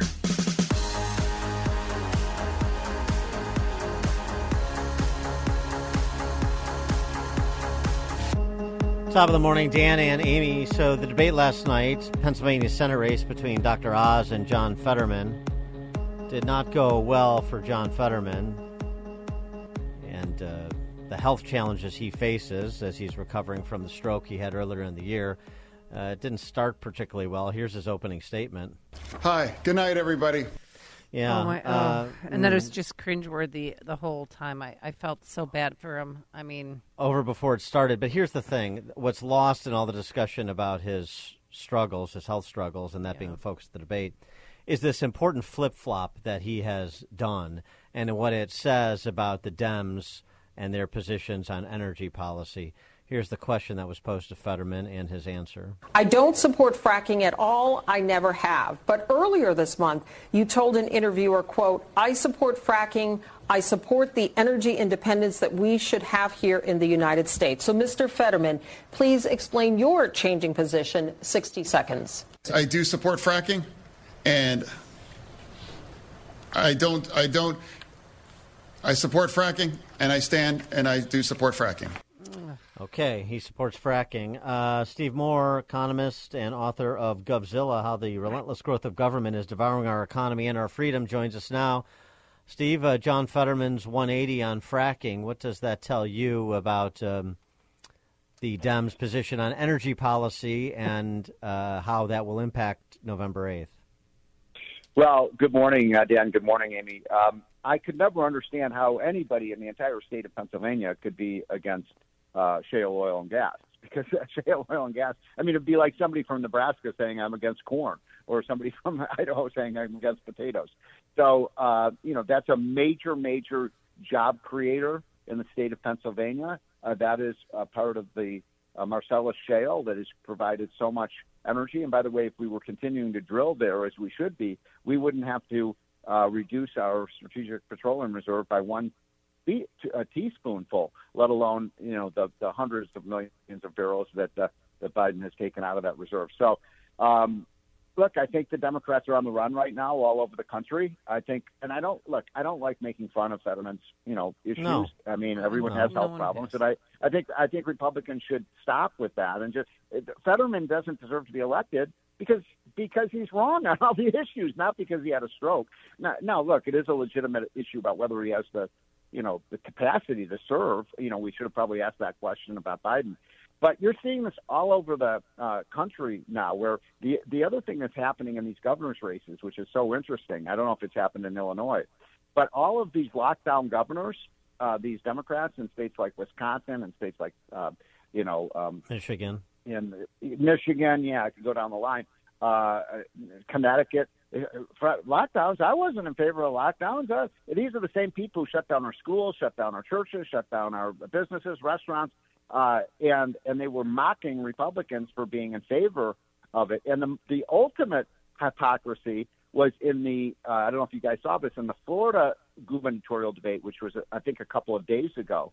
Charlie Crist, who was a Republican, then an independent, then a Democrat, then a Republican, he doesn't even know what he is. He started attacking, you're not going to believe this, he was attacking Ron DeSantis for shutting down the Florida economy. Florida was like the first state in the country to open up, and that's why everybody was going to Florida. And the great part was, and then Ron DeSantis had a letter from Crist that he had signed attacking DeSantis back a year and a half ago for opening up the economy. Now he's saying Crist was for opening it up all along. I mean, the Democrats are just flip-flopping on every single issue. Well, I mean, listen to Governor Whitmer. This was her debate last night, talking about the schools being shut down. Mrs. Dixon says that I kept students out longer than any other state. That's just not true. I worked closely with my Republican and Democratic governors, and kids were out for 3 months. What planet is she living on? I mean, the earliest they got back was some schools in December, and then everybody else in February, April of the following year. Yeah, exactly. No, this is really, it's amazing because Whitmer really was the lockdown queen. And she was boasting about it. Oh, I love this. I worked with the Republican governors. BS. She didn't work with them. She was attacking the Republican governors who opened up their economies. The governors in states like Tennessee and Texas and Florida and Iowa. And so it is pretty rich that now she's saying, oh, I worked to open up the economy. And here is the reason, Dan and Amy, why they're backtracking. Number one, people are still angry about what these Democratic governors did to their local state economies, their businesses, and their schools. But the other thing, and I'm sure you've talked about this many times in the last couple of days, this report that came out on the educational lack of any achievement by our kids in the year 2020 and 21 is breathifying. I mean, these politicians did severe child abuse to our children, and they've been set back dramatically. A whole year of schooling was lost because of these morons, and they should pay a very high price for what they did to our country and our kids. And the other thing that seems to be boomeranging on the Democrats is Biden's student loan forgiveness. He can't remember if it was by executive order or by congressional action, but regardless, it was interesting, I thought, this week when he compared student loan forgiveness to PPP loans, where he said essentially... Did he do that again? Yeah, he did. Essentially, right, the Republicans were fine with getting PPP loans, but they're not fine with college kids who suffered during COVID getting student loan forgiveness as if the two are equivalent. Listen, there's a difference. The PPP, well, first of all, I always thought those PPP loans should always be loans. Actually, they weren't loans. They were grants that businesses didn't have to pay back. And I think the businesses should have been, if this is something that Laffer and I and others have been advocating for. Yes, we'll give short-term loans so businesses can get through this. But when you borrow money, you get money from the government, you should have to pay it back. And I know maybe some of the small businessmen and women listening to the show may not like that idea. But I believe that was the mistake we made. But look, it's very simple. Why should somebody who graduated from college, and many of these people actually graduated with advanced degrees, master's degrees and PhDs, many of them are earning $100,000, $150,000, $200,000 a year, and they're not paying back their student loans. It just doesn't even make any sense. It doesn't pass a laugh test. You kind of scratch your head and say, well, why shouldn't people pay back their student loan? And so I think Biden, he keeps saying things like, oh, we passed that through Congress. I worry about our country when we have a president who doesn't know what's going on. And so the closing argument you think Republicans should make over the next 13 days on matters economic? Is that a trick question? No. I mean, you got to use words, so what should it sound like? Look, that these people, especially if it's like for these congressional and Senate races, I would say this is very simple. These Democrats have done severe damage to our country, and we will be spending years and decades to undo the damage they did by spending and borrowing and printing $4.1 trillion, more money than we spent in World War II. And they need to be held accountable for that. The outrageous, crisis is another thing to waste, a terrible thing to waste. The reason you're paying more at the grocery store, the reason you're paying more at the gas pump, the reason you're paying $350 for airline tickets is because they jacked up the inflation rate. The reason your 401k plan is down by $35,000 is because of what they've done to our economy. And, this is the 30-year, I have a piece in the New York Post, it was in yesterday morning, and I pointed out that it was 30 years ago, almost exactly 30 years ago. Remember when Jim Carville, who was running the Clinton campaign, had that famous sign, "It's the economy, stupid." Remember that one, Dan and Amy? Yeah. Well, it's still the economy, stupid. This isn't complicated. They've done severe damage, and they need to. It's like, I'll put it very simply: if you've got a coach that goes 0-16, you fire the coach. And I'm not, by the way, Dan and Amy, I want to make this very clear to your listeners. I'm not telling people that Republicans are the salvation, that they're going to come in and do all these wonderful things, because they're not. I've been around Republicans a long time. What I'm saying is you can't give these Democrats another 2 or 4 or 6 years in office because of what they've done. It's time to fire the coach. Steve Moore, economist and author of Govzilla, How the Relentless Growth of Government is Devouring Our Economy and Our Freedom. Steve, thanks as always. Okay, guys. Have a great day. Take care. Thanks. You too. And he joined us on our turnkey.pro answer line. Hear about the big stories of the day, then talk about them right here on Chicago's Morning Answer on AM 560. The Answer. Tickets are on sale now for Freedom Summit 2022. Get yours today at freedomsummitchicago.com. Top of the morning, Dan and Amy. One of social scientist Charles Murray's great works recently, a few years ago, Coming Apart, in which he describes how the wealthy in leftist enclaves, think Chicago's North Shore, don't preach what they practice. What do they practice? They practice doing well in school, earning a good education, being responsible financially and otherwise, getting married, raising a family. That's what they do. And they find success, and they telescope success through future generations of their families. But what they preach in so many places, think Wilmette, Highland Park, Glencoe, Naperville, Hinsdale these days, what they preach is Marxism, cultural and even to some extent economic. And so now take that mentality and scale it to some of the most powerful business interests in the country and thus the globe. And you have this notion of what RealClearInvestigations.com is terming woke capital or politicized capitalism. Ben Weingarten joins us now. He's deputy editor at Real Clear Investigations. RealClearInvestigations.com is the site. And they've got a new resource, a new report, Invisible Hand or Iron Fist, Real Clear Investigations' Guide to Politicized Capitalism. Ben Weingarten joins us now to discuss that. Ben, thanks for being with us. Appreciate it. Thanks so much for having me. It's always a pleasure. So, I mean, we have, our listeners have an understanding of this, generally speaking. You think of Klaus Schwab's confabs with all the global elites, the World Economic Forum. But let's start with one aspect of your report, the three key forces in woke capitalism. They're individuals and individuals that organize into groups, and heading that list is the CEO of BlackRock, the world's largest asset manager, the Dickensian named Larry Fink. The impact that Larry Fink has had on corporate culture and, to your phrase, woke capitalism.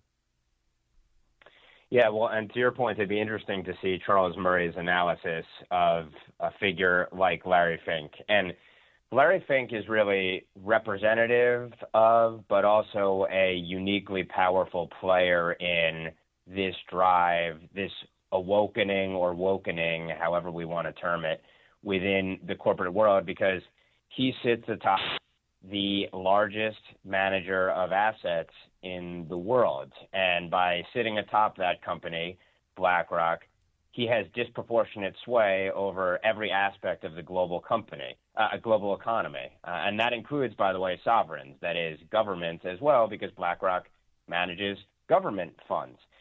So Fink himself has been a devout adherent to pushing ESG, environmental, social, and governance business principles. And practically what that means is pushing a green, net zero so-called agenda, which often manifests itself in punishing traditional energy companies. On the social side, it means pushing diversity, equity, and inclusion both within companies and outside.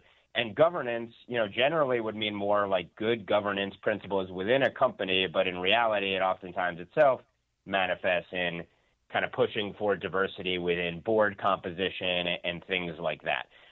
But BlackRock's disproportionate sway is manifold, and it's the same with the other major asset managers, the so-called Big Three, which also includes State Street and Vanguard. Collectively, these asset managers hold, on average, about 20% of the shares of basically every major company. And consequently, that gives them substantial voting power over those companies in terms of shareholder proposals that come up, which often push sort of woke themes, in terms of course, their ability to talk to management, vote for board member and influence management, vote for board members, and then down to simply saying we're going to divest from a particular industry on behalf of our shareholders. So BlackRock has substantial sway there, as do these other major asset managers. They also, of course, their personnel populate some very high-level positions within the Biden administration and push regulatory authorities, in particular with sort of the green policies that are coming out in some of the SEC's rules and regulations. So their influence and power is massive, and because they are invested in every single sector, and on behalf of everything from mom-and-pop investors through funds that you might hold shares in, to sovereigns, to governments, public pensions, and the like, they have massive, disproportionate sway over the wokening of the global financial marketplace. And so when you see, I mean, do you sense that there may be any revolt afoot? These are one-offs at this point, but I know the state of Louisiana announced that they were divesting from BlackRock, their sovereign fund. You have, and just because they have this sort of influence doesn't mean they win the policy debates. I think of Michael Bloomberg's push for stringent gun control, and where the country has gone almost 180 degrees from where Michael Bloomberg would like it to go. So it's not they're influential but not determinative, and I wonder if, based on performance, particularly in the financial sector, CalPERS going woke and seeing sub-median returns, and like the state of Louisiana example I gave, you're starting to see some pushback as people get a better appreciation of the implications of turning their sovereignty over to the Larry Finks and Michael Bloombergs of the world. There's definitely been a pushback in the way of just exposés showing that actually the returns on these funds are not so strong as had been held in, a booming stock market and debt markets as well. But beyond that, to your point, states have started to step up and essentially say, we want to take politics out of our investing. When we're investing public funds on behalf of pensioners, our job is to maximize their returns, and consequently, we can't put them into investment vehicles that prioritize anything but those returns. So to your point, there have been a number of states now that have pulled out collectively billions of dollars that had been managed by BlackRock. In addition to that, there's now a probe that's being undertaken by, I believe, around 19 states, led by their attorneys general, into essentially the collusion and the coordination of massive financial services companies, including the BlackRocks of the world, with UN bodies and regulatory bodies to push a green, anti-traditional energy agenda. So there's actually a probe going on now, led by the states, into potentially collusive activity, which obviously manifests itself in discriminating against energy companies that are the lifeblood, really, of the American economy, and clearly a key growth driver, certainly prior to the Biden administration. So there is that pushback. And then I think you see anecdotal examples, like, for example, with Florida and Governor DeSantis, the pushback against Disney with respect to its opposition to the legislation put forth there, barring the teaching of radical gender ideology in schools. Essentially, the Governor DeSantis showing that you can threaten to pull back these benefits that have been conferred on companies, government-granted benefits, to the extent they take positions on issues that are totally outside the wheelhouse of their business. So I think that shows you probably directionally where we're going. And then should there be a Republican in Congress, there's already been substantial reporting out there to suggest that there's going to be a pushback against ESG in a variety of ways, including probing, oversight, and perhaps more with respect to the SEC's push for green climate disclosure. So there is a burgeoning pushback here going on largely at the state levels at this point, but it grows. And then you do see, to some extent, a small coterie of companies pushing back, saying we're neutral on these issues. We're not going to take stands on positions, issues that are totally outside of our bottom line and top line decisions. But it's a very small marketplace relative to the other side, which is essentially all of the major corporations in America who take basically the same positions on a whole host of social and cultural issues that have nothing to do with their business models. Well, this is going to be important then that Kevin McCarthy keep his word if he's the next Speaker of the House. And and Republicans in the Senate, if they gain control of the Senate, act in a similar fashion to decouple from the U.S. Chamber of Commerce, from the Business Roundtable, as McCarthy has intimated. It seems like there is a growing recognition among center-right types, free market types, that just because it says Chamber of Commerce, just because it says Business Roundtable, doesn't mean that these are pro-free market capitalism enterprises. Yeah, and, there's a distinction between being pro-business and being pro-capitalism, and I think there's also a growing recognition, and we argue this in our report, that essentially the corporate marketplace, the business world, has become a way to execute an end run around the political system, imposing these views on the American public, and that's a new development in American capitalism, and one that I think whatever side you're on is worth noticing and maybe troubling to many Americans who might be supporting causes totally unwittingly based upon what they do in the marketplace, where they shop, where they eat, et cetera. Yeah, so sort of like the farming out of government functions to, for example, big tech to do the censoring that the federal government can't do of unpopular views, for example. Yeah, that's right. And, obviously to the extent there's a push and pull here, but to the extent corporations are effectively doing the bidding of the bureaucracy itself, that obviously raises all manner of legal questions. And I think you're going to see a continued push in that direction, both at the state level and perhaps at the federal level as well, to the extent you have a Republican House and or Senate after 2022. It's the age-old tension between true entrepreneurs and rent seekers. No matter how big and powerful you are, these big, powerful interests have allied themselves with government in sort of a combine, and they're able to use the government as a shield or a sword, and the true entrepreneurs that are looking to build the best mousetrap don't have those advantages. It's absolutely right. It's a story as old as capitalism itself. The entrepreneurial values that a company needs to develop into a big and powerful company, they then oftentimes dispense with and look to use the government to protect them. We profile to some extent Michael Bloomberg in here, and it's really remarkable as a case study. Michael Bloomberg's Bloomberg Financial Analytics hardware it will likely be a major beneficiary of this push to impose compliance standards where every company has to put out what their greenhouse gas emissions are every single year.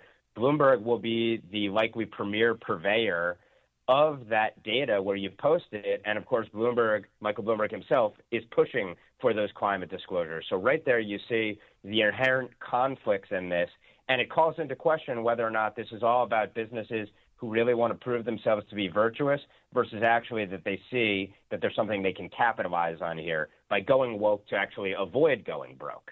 Yeah, this is a great report. Ben Weingarten is the deputy editor at RealClearInvestigations.com. The report, Invisible Hand or Iron Fist, and that really is the question.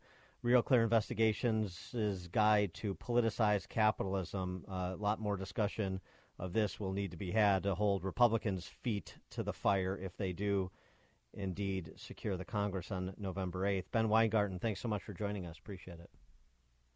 Thanks for having me. Really appreciate it. Thank you. And he joined us on our turnkey.pro answer line. It's news, opinion, insight. This is Chicago's Morning Answer on AM 560. The Answer. Thanks for listening to Chicago's Morning Answer podcast, sponsored by Signature Bank. Signature Bank takes pride in helping customers grow their business and provide unmatched banking expertise, custom financial solutions, and the industry's best technology. So whether you're a business looking for a deposit relationship or needs a ready source of financing, Signature Bank is the right bank for you. Call today at 773-467-5600 to hear how Signature Bank can help your business grow and thrive. Member FDIC, Equal Housing Lender.